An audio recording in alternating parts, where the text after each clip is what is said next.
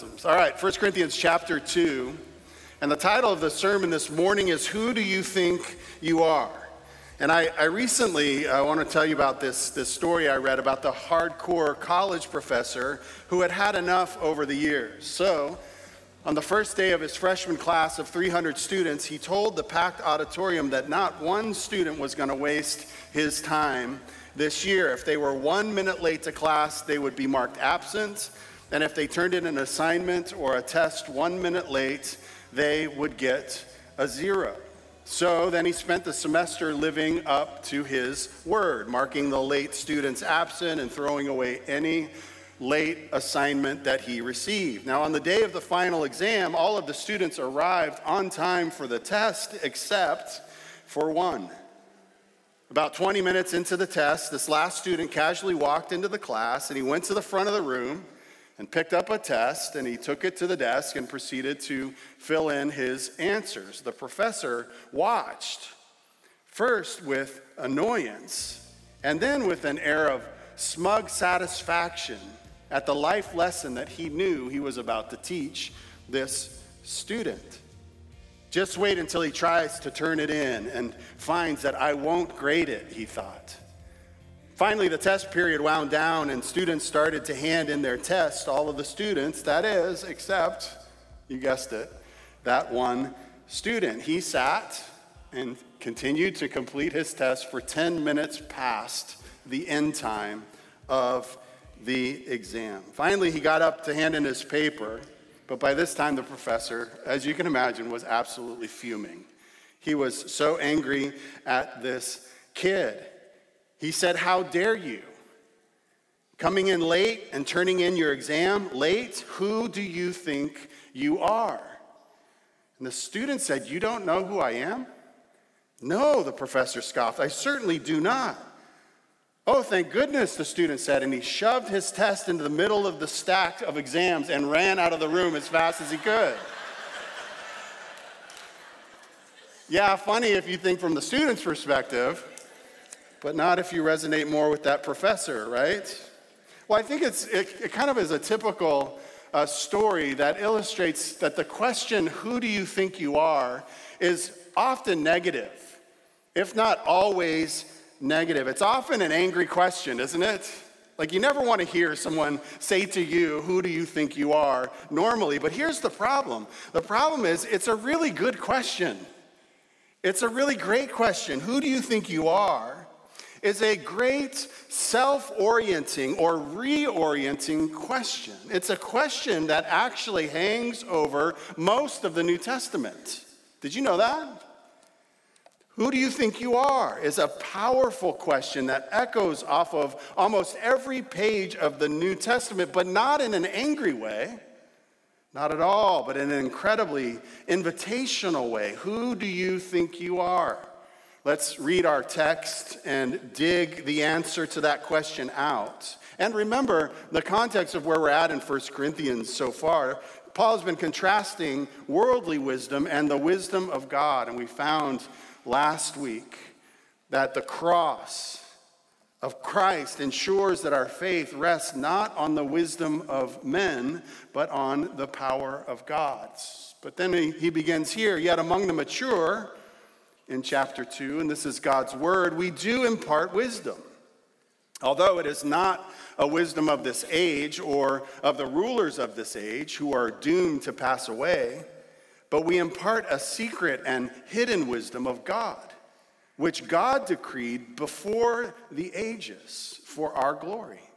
None of the rulers of this age understood this, for if they had, they would not have crucified the Lord of glory. But as it is written, what no eye has seen, nor ear heard, nor the heart of man imagined, what God has prepared for those who love him. These things God has revealed to us through the Spirit. Now we're going to continue through, but let's stop here and pray and jump into this. And Father, we pray that mostly through your word, that you would help us to see, who do you think we are? We pray this for Jesus' sake. Amen. Amen. So maybe you've noticed so far that the main tool that Paul has used in this letter so far has been the tool of contrast. Certainly he has spent the majority of the time so far contrasting worldly wisdom and the wisdom of God. He's going to move on to three more contrasts that I see, no longer necessarily dealing with the contrast between the wisdom itself.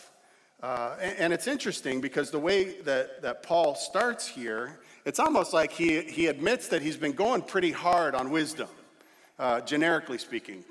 Wisdom, worldly wisdom. He's been knocking wisdom pretty good so far. But now he makes the point that not all wisdom is bad. Make no mistake about it. As long as it's the right wisdom, look again at verse 6. Yet among the mature, we do impart wisdom. He says, we do impart wisdom, although it is not wisdom of this age or the rulers of this age who are doomed to pass away. So he does say that God's wisdom is true wisdom, but then we see this first contrast between the mature. The key word there is we preach God's wisdom among the mature.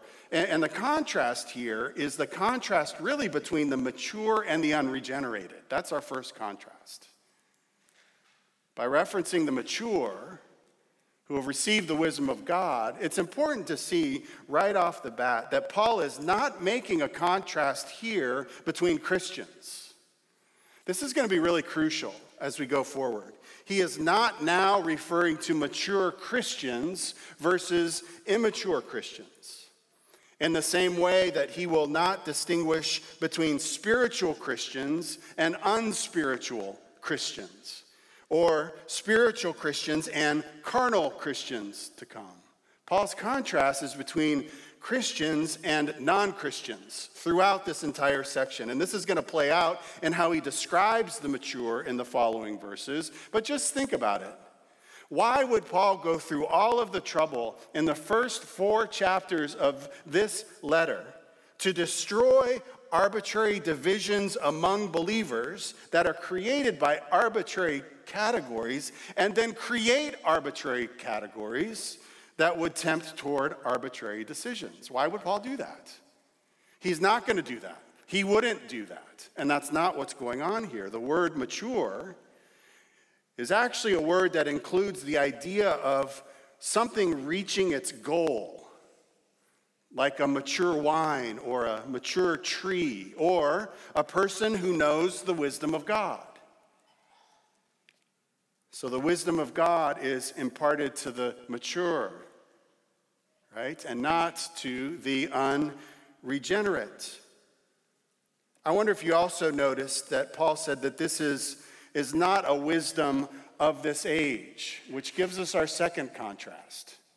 So it's a wisdom imparted to the mature, but it's also a wisdom not of this age, which then creates this contrast between the present age, this age, and then the age to come.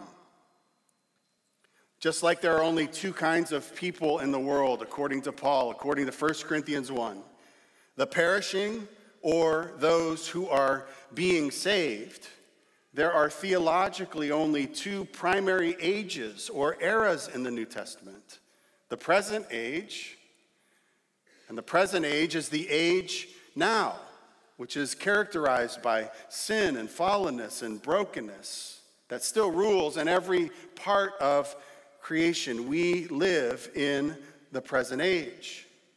But then there is the age to come, right? And the age to come is that age that brings to end every rule or force that has opposed God. And it's simultaneously the entrance of perfection and all things new and an eternal kingdom that will last forever in glory and perfect holiness and righteousness in the presence of God forever. The thing is, the New Testament teaches us that the age to come has actually broken into this present age through Jesus Christ. When Jesus Christ came, he inaugurated the age to come, meaning the age to come has already begun. in Jesus Christ and through his life and death and resurrection. And one day will come in full. So what Paul is saying here, if you follow his argument, is that the wisdom of God is not, it's not a wisdom of this age, of this present age, the age ruled by human wisdom. Look, the age ruled by human wisdom will never get or see the wisdom of God. Otherwise, for example, the rulers of this present age would never have crucified Jesus, the Lord of glory. Think about it. It was the world's most powerful government at the time. The Roman Empire, the authority designated from the emperor himself all the way to ruling officials in the territories, including Pilate and Herod. And then that combines with the leading religion of the world. The Jews in Jerusalem, whose high priest and ruling elders and the Sanhedrins, they both combined the height of religion and the height of governmental power, conspired to kill and get rid of Jesus Christ, which is like trying to kill a dandelion by blowing on it. By killing him, they just spread him throughout the whole world. But the question is, why did they do that? Well, because they had no idea. According to worldly wisdom, this was the way to eradicate this. In other words, the reason they did that was because no eye has seen, and no ear has heard, or mind ever conceived what God was thinking all along, what God was preparing for those of us who love him. The death of Jesus Christ on the cross was God's wisdom, right? But the rulers of this age, they couldn't see it. Why? Well, because the wisdom of this age, or this present age, is passing away. That's what he's saying. This is the argument that he's making. The wisdom of God isn't the wisdom of this age, and never will be.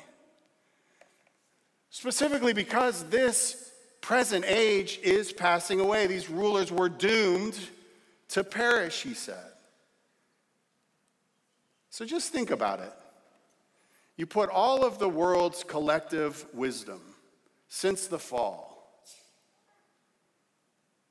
all the way back to the beginning, when sin entered the world. Think about all of human history, and all of the decades, and all the millennia, and all of the empires, and all of the wisdom that humanity has to offer. You take all of that, all of the ways to do and find life in this world, even today, all that the world is trying to sell you in its wisdom for how to think and how to live and how to find the good life. Look, you put all of human wisdom on the proverbial Titanic, because God says it's all going to sink one day into a twisted oblivion, a faint and sad memory when the age to come fully comes and proceeds into eternal paradise. So why would God attach his wisdom to that? This is what Paul's saying. Where do you think God then did attach his wisdom? Well, he's already told us. God takes all of his wisdom and attaches it to Jesus Christ. Jesus Christ is the wisdom of God.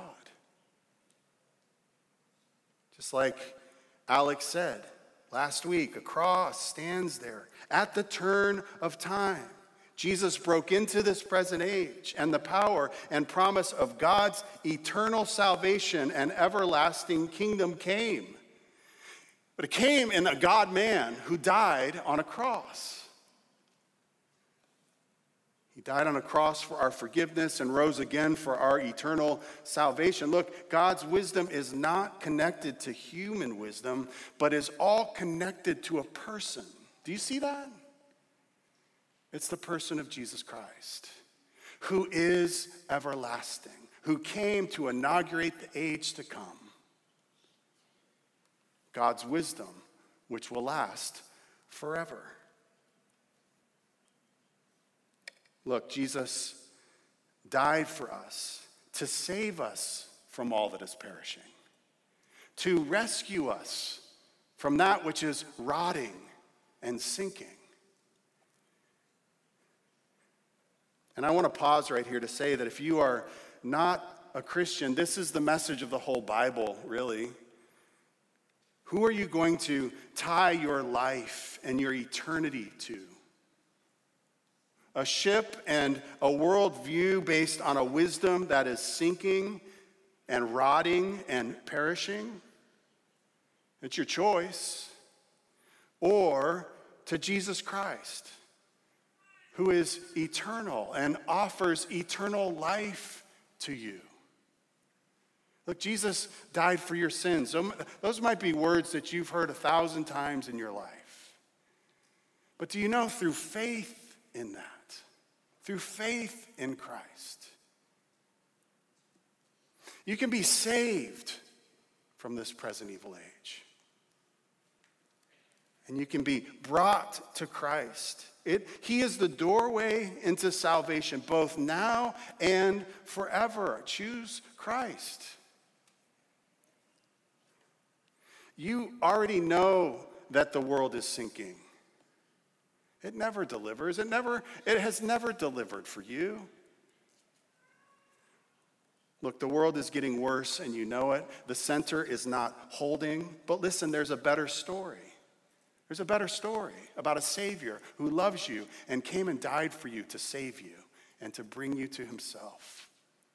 Won't you bow your knee to Christ? Tie your life through faith to Jesus Christ. So, let's move on. If the gospel, again, Paul's arguing here, and so we really need to follow his train of thought, his argument. So I think it's going this way. If the gospel is God's wisdom, and that wisdom is imparted to the mature, and it's a wisdom that is not of this age, then the next logical question is, well, then how can we know this wisdom? How can we know about this mystery that was once concealed that's now been revealed in Christ? In other words, how can the unspiritual understand the Spirit or the spiritual? And the answer is because God's Spirit has revealed all of this to us. And it's here that Paul creates this third contrast between the natural man and the spiritual man. The natural and the spiritual. Look again at verse 10. This is our next section. And he says it right off the bat. These things, the wisdom of God, not of this present age, these things God has revealed to us through the Spirit.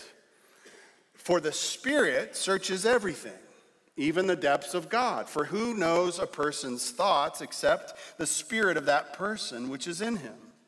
So also no one comprehends the thoughts of God except the Spirit of God. Now we have received not the spirit of the world, but the Spirit who is from God, that we might understand the things freely given us by God. And if we impart this in words not taught by human wisdom, but taught by the Spirit, interpreting spiritual truths to those who are spiritual, the natural person does not accept the things of the Spirit of God. Look at this description and let this sink in for all of us. Because this is getting at who do you think they are? If there's a we and they, those who are perishing and those who are being saved, the natural person, number one, does not accept the things of the Spirit of God. Why? Because number two, they are folly to him. And number three, he is not able to understand them because they are spiritually discerned. This is why we're called to compassion. Because you can't ask something that's dead to do live things. You can't ask someone who's dead to understand spiritual things. That's what he's saying here. The contrast isn't between spiritual Christians and unspiritual Christians. It's between those who have received the Spirit and those who haven't, the natural, still dead in their sin. Now, I don't want to belabor this point, but because it's really straightforward. If you just follow what Paul is saying, he's saying to become, number one, a Christian is to receive the very Spirit of God. Every believer receives the Spirit of God. Born of the Spirit, given the Spirit, filled with the Spirit, describes every true Christian saved. That's what he's saying. And the Spirit of God, number two, whom we have received, knows everything about God, which makes sense because who knows a person the absolute best except the person himself or herself? The Spirit of that person. In the same way, who knows God best except the Spirit of God? And then number three, the only way that we know anything from God is because the Spirit of God who knows God has been given to us and reveals God to us. But number four, the natural man or woman still of the flesh, the unregenerated, the person not of the Spirit, cannot possibly know anything about God because God is only spiritually discerned. Do you get that? That's what's going on there. So again, if we follow what Paul is saying here in this text, using these three contrasts, he says we do preach wisdom. It's a real wisdom, but it's a wisdom to the mature, imparted to the mature. But it's not a wisdom of the world that is perishing, but a wisdom from God. And that wisdom is only understood by those who have been given the Spirit, because only the Spirit knows and reveals all of who God is. And the unspiritual or the natural man or woman can't. And by the way, don't forget that that's who we all once were.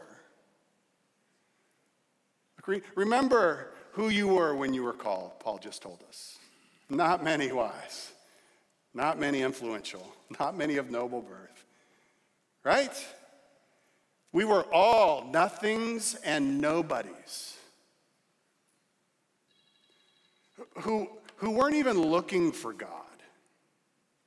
I remember the early 90s. We would go to the mall, and they had these things, and there were these pictures. I don't know what the art store was or the picture store or whatever it was. But it was this thing where it was a print. It wasn't a painting, but it was a print, and you're supposed to look at it, and you're like supposed to cross your eyes kind of. I mean, it was like squiggly lines. You guys remember this? You would like cross your eyes, and all of a sudden someone would freak out because they like saw dolphins, like in 3D. Raise your hand if you know what I'm talking. Okay, if you don't know okay, a lot of you do. So I was terrible at that, right? I mean, I just was like, they're like, no, look past the picture. I'm like, what does that mean? Like, it's like, yeah, to the natural man, you can't see the dolphins, but the spiritual could see the dolphin. Or, it's just like, I think one time I eventually did, and it did blow my mind, and it was really cool. But Paul is saying, look, it's not like some people can see the dolphins and some people can't. You weren't even looking at a painting before Christ. You weren't even in the mall. You were dead in your sins and following your own sins and desires in rebellion to God. You had no idea, maybe faintly, that there was something called a picture somewhere. Until God, by his Spirit, made your heart alive to see the glory and beauty and power of Jesus Christ. Look, this is what happens to every believer. And what hasn't happened yet to everyone who's not, who is still dead in their sins. Look, it's amazing grace that saved wretches like us, isn't it? This is what God has done for us. And then to make it even better, Paul describes the mature. He describes those who have received the Spirit. Look in verse 15 and 16. He says, the spiritual person judges all things. And again, remember, this spiritual person isn't a spiritual Christian versus an unspiritual Christian. This is every believer. Judges all things, but is himself to be judged by no one. How can we who've been already judged by the cross of Jesus Christ be judged by anyone? He says, for who has understood the mind of the Lord so as to instruct him? And he says this, but we have the mind of Christ. We have the mind of Christ. Look, who do you think you are? Would one of your answers be someone who has the mind of Christ? And I get it that idea, the mind of Christ, it sounds kind of mystical, doesn't it? I've always read that. I was like, what does that actually mean? That we have the mind of Christ. It sounds kind of mystical. Is it like some kind of mind meld? That kind of like Spock does that, whatever he does, or you like roll your eyes back in your head and somehow you like conjure or connect to the mind of Christ. Well, of course, it's not that at all. Nor, by the way, is it a category that creates superiority for some Christians over others, as if some have the mind of Christ and others don't. No, the mind of Christ, maybe I can illustrate it. Just think about your dad, if you have a dad, or think about your mom. And it might sound clunky to say it this way to our ears, but if I asked you, what is the mind of your dad? Or what is the mind of your mom? I actually think you would know. That's actually not a very mystical question at all. Because it's just simply asking, what is your mom or dad like? Like based on what you know. What do they like? What do they think? What does your dad think about certain things? What does your mom think about certain things? What do they think about the world? What do they think about your family? What do they think about politics? What do they think about church? What do they think about worship? What do they think about our community? What have they insisted on regarding your upbringing and your behavior? What do they care about? I know every family is different, but what does your mom, what does your dad really care about? What do they hope for your family? What makes them mad? What makes them most happy? Do you see, you know these things. You know, therefore, the mind of your dad or your mom. And they've only revealed all of this to you through their words and actions. But think about this. We have the mind of Christ because he has revealed it to us by his Spirit who knows the deepest things of God, who fills us, who reveals Christ to us. So, what is Jesus like? What is the mind of Christ? What is the mindset of Jesus Christ? What does Jesus like? Do you know? I think you do.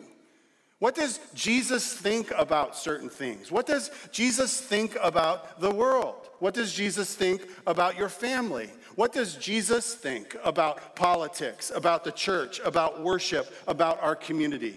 What has Jesus insisted on regarding your upbringing and your behavior? What does Jesus really care about? What does Jesus hope for your family? What makes Jesus mad? What makes Jesus most happy? Look, you know. If you've known Christ for any length of time, and we know because he's revealed it to us in his word. This is why there's 4 gospels in our Bible. That's why we spent 8 months on the Sermon on the Mount. The Sermon on the Mount reveals to us the mindset of Christ. The very mind of Christ. And we have the mind of Christ. Not just from his words and his actions, but by the Spirit of God who reveals Christ to us. This is incredible, isn't it? But in the immediate context, and if you put all of this together, hang with me, think about this, the last few weeks. If you put all of this together so far, what do you think was at the center of the mission, ministry, and mind of Jesus Christ? What do you think it is? I'm asking. The cross. The cross. This is what Paul has been telling us. The cross is the very wisdom of God and the power of God. The mystery once concealed but now revealed by the Spirit is the cross. where sin and death and hell and the entire curse would be defeated. He set his eyes like flint to the cross.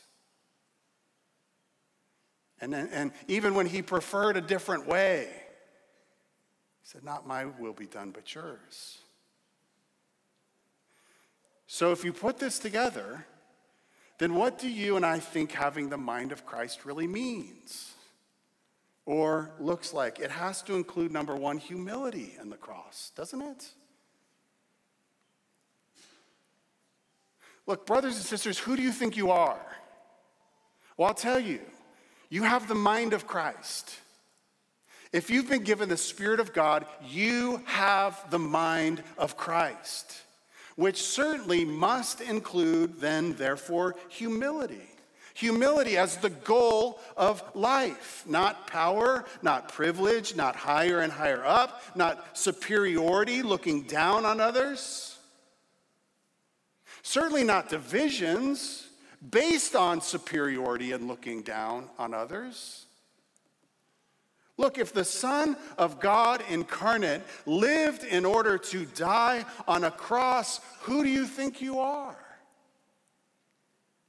Well, we have the mind of Christ. Therefore, should not humility just emanate from our lives?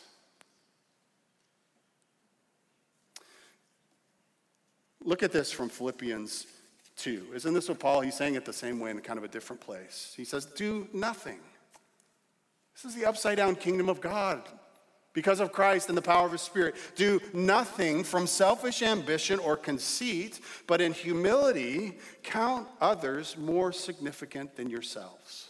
Let each of you look not only to his own interests, but also to the interests of others, having this mind.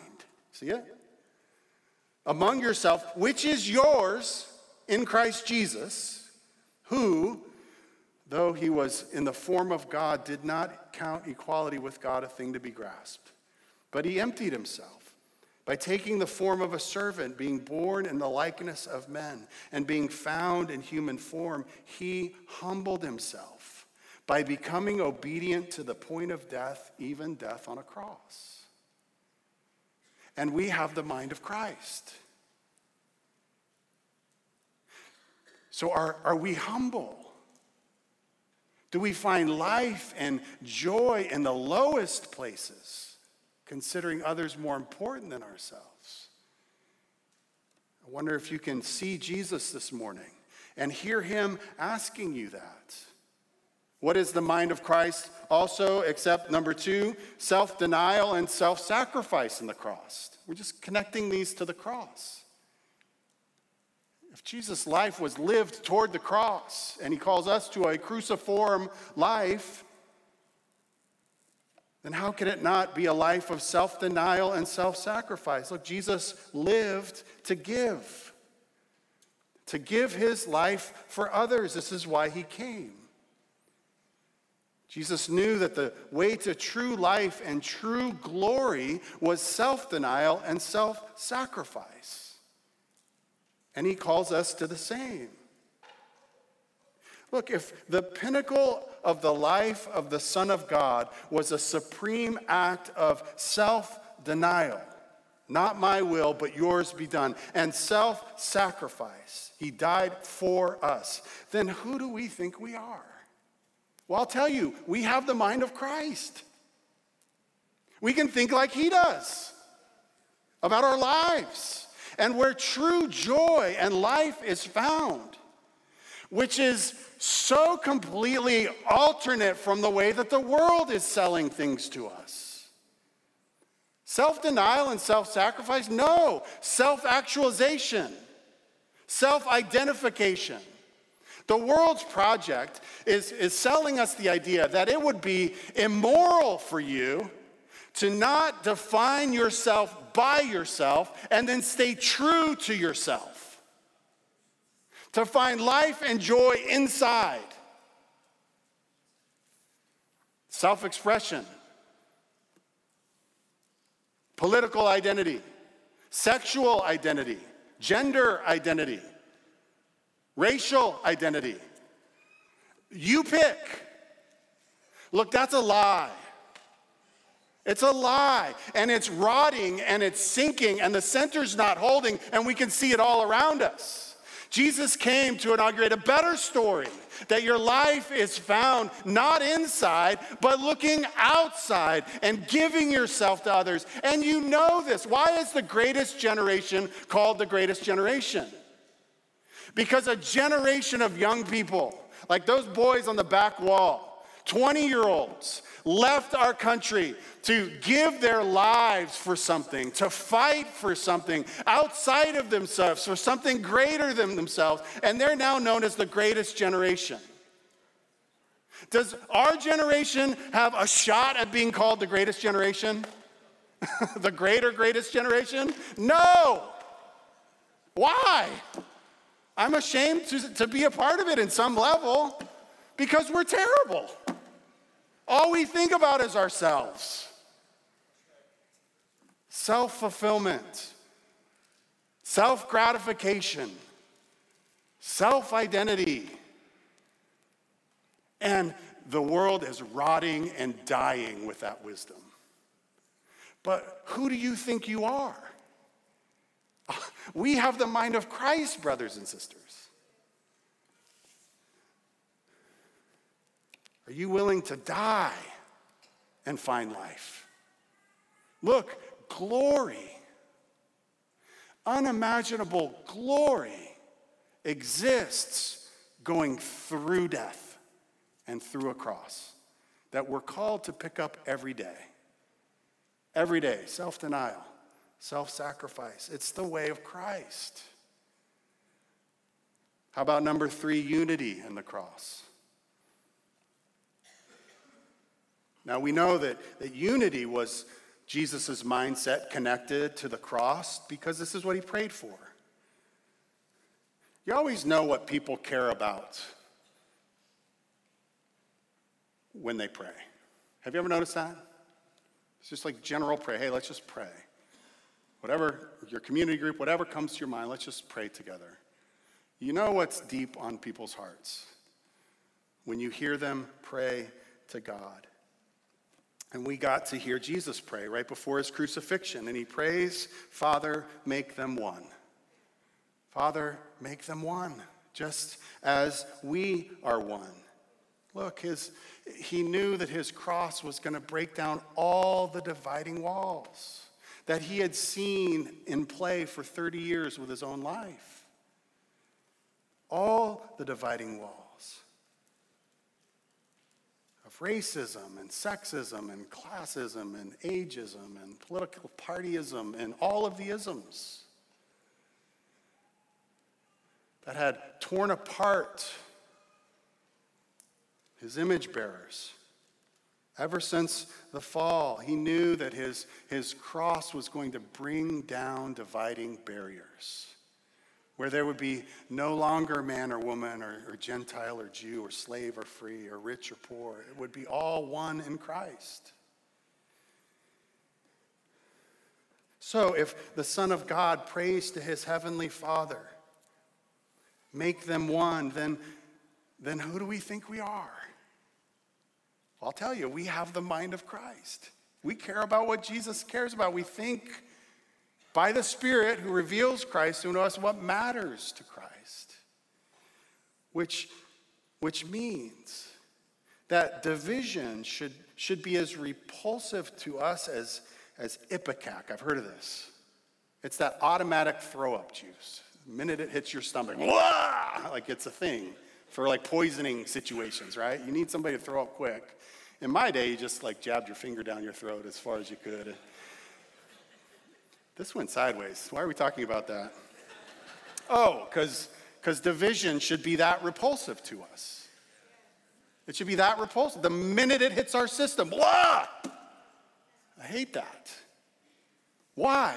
Because Jesus Christ came to die and shed his blood to unite us through his death and resurrection. Do we fight for unity among brothers and sisters in Christ? Do we subordinate preferences For those who are mature spiritual, been given the Spirit of God, God revealing himself to them, maybe at a different pace than us. It's fine. But I wonder if you and I fight for the kind of unity that Jesus prayed for. I wonder if we could see Jesus this morning and hear him ask us that. And then finally, the mindset, and there's so many. I think you can go on, but you have to include the glory of God in the cross, right? In the context, if the mind of Christ connects to that which was central to Jesus and his mission, which was the cross, which is the very wisdom of God, not of this world, revealed to us by the Spirit of God, then we have to finally see the glory of God in the cross. The mindset of Christ above all other mindsets, or that which controlled his mindset at every part, was the glory of God. He lived every day and every breath of his life for the glory of his Father. That's all he wanted to do, was please his Father. So if the second person of the Godhead lived his life to glorify the Father with all that he was and all that he did, and in every area of his life, then who do we think we are? Again, I'll tell you, we have the mind of Christ.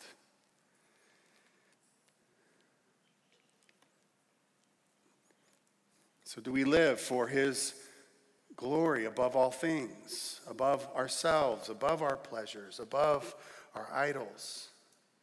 I hope you can see, who do you think you are? It's not an angry question, right? It's a wonderful, reorienting question. It's a question that invites a major adjustment to the core of our very identity and what it means to live that out.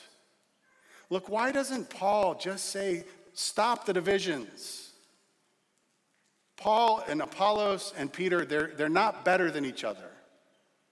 The three of you that got baptized today by Alex, that was really special. But in the scheme of things, it doesn't matter who baptizes you. It matters who saved you, right? Why doesn't Paul just say, stop it? Well, because there's a deeper issue that he sees in their hearts. Jesus has been dislodged from the center, and they've forgotten who they are. They've forgotten who they are. Look at this list. There are 17, at least 17 identity markers just so far in 1 Corinthians. He says that you are the church of God. You are those who are sanctified in Jesus Christ. You are called to be saints. Grace was given to us in Christ Jesus. You are enriched in him in all speech. You are enriched in him in all knowledge. You are not lacking in any spiritual gift. You are being sustained by him till the end. You are being sustained guiltless. You are called into the fellowship of his Son. You are those who are called by God. You are those who are chosen by God. Because of him, we are in Christ Jesus. And that's just chapter 1. And then today, we are the mature. We have all received the Spirit who is from God. We are the spiritual person. We have the mind of Christ. Brothers and sisters, who do you think you are? This is who you are. And this is who I am. The only question becomes, is this what we're going to live out of each day?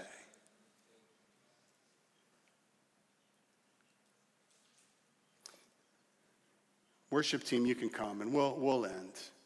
And I'll just ask you this question, and I encourage you to think about it. But how will you,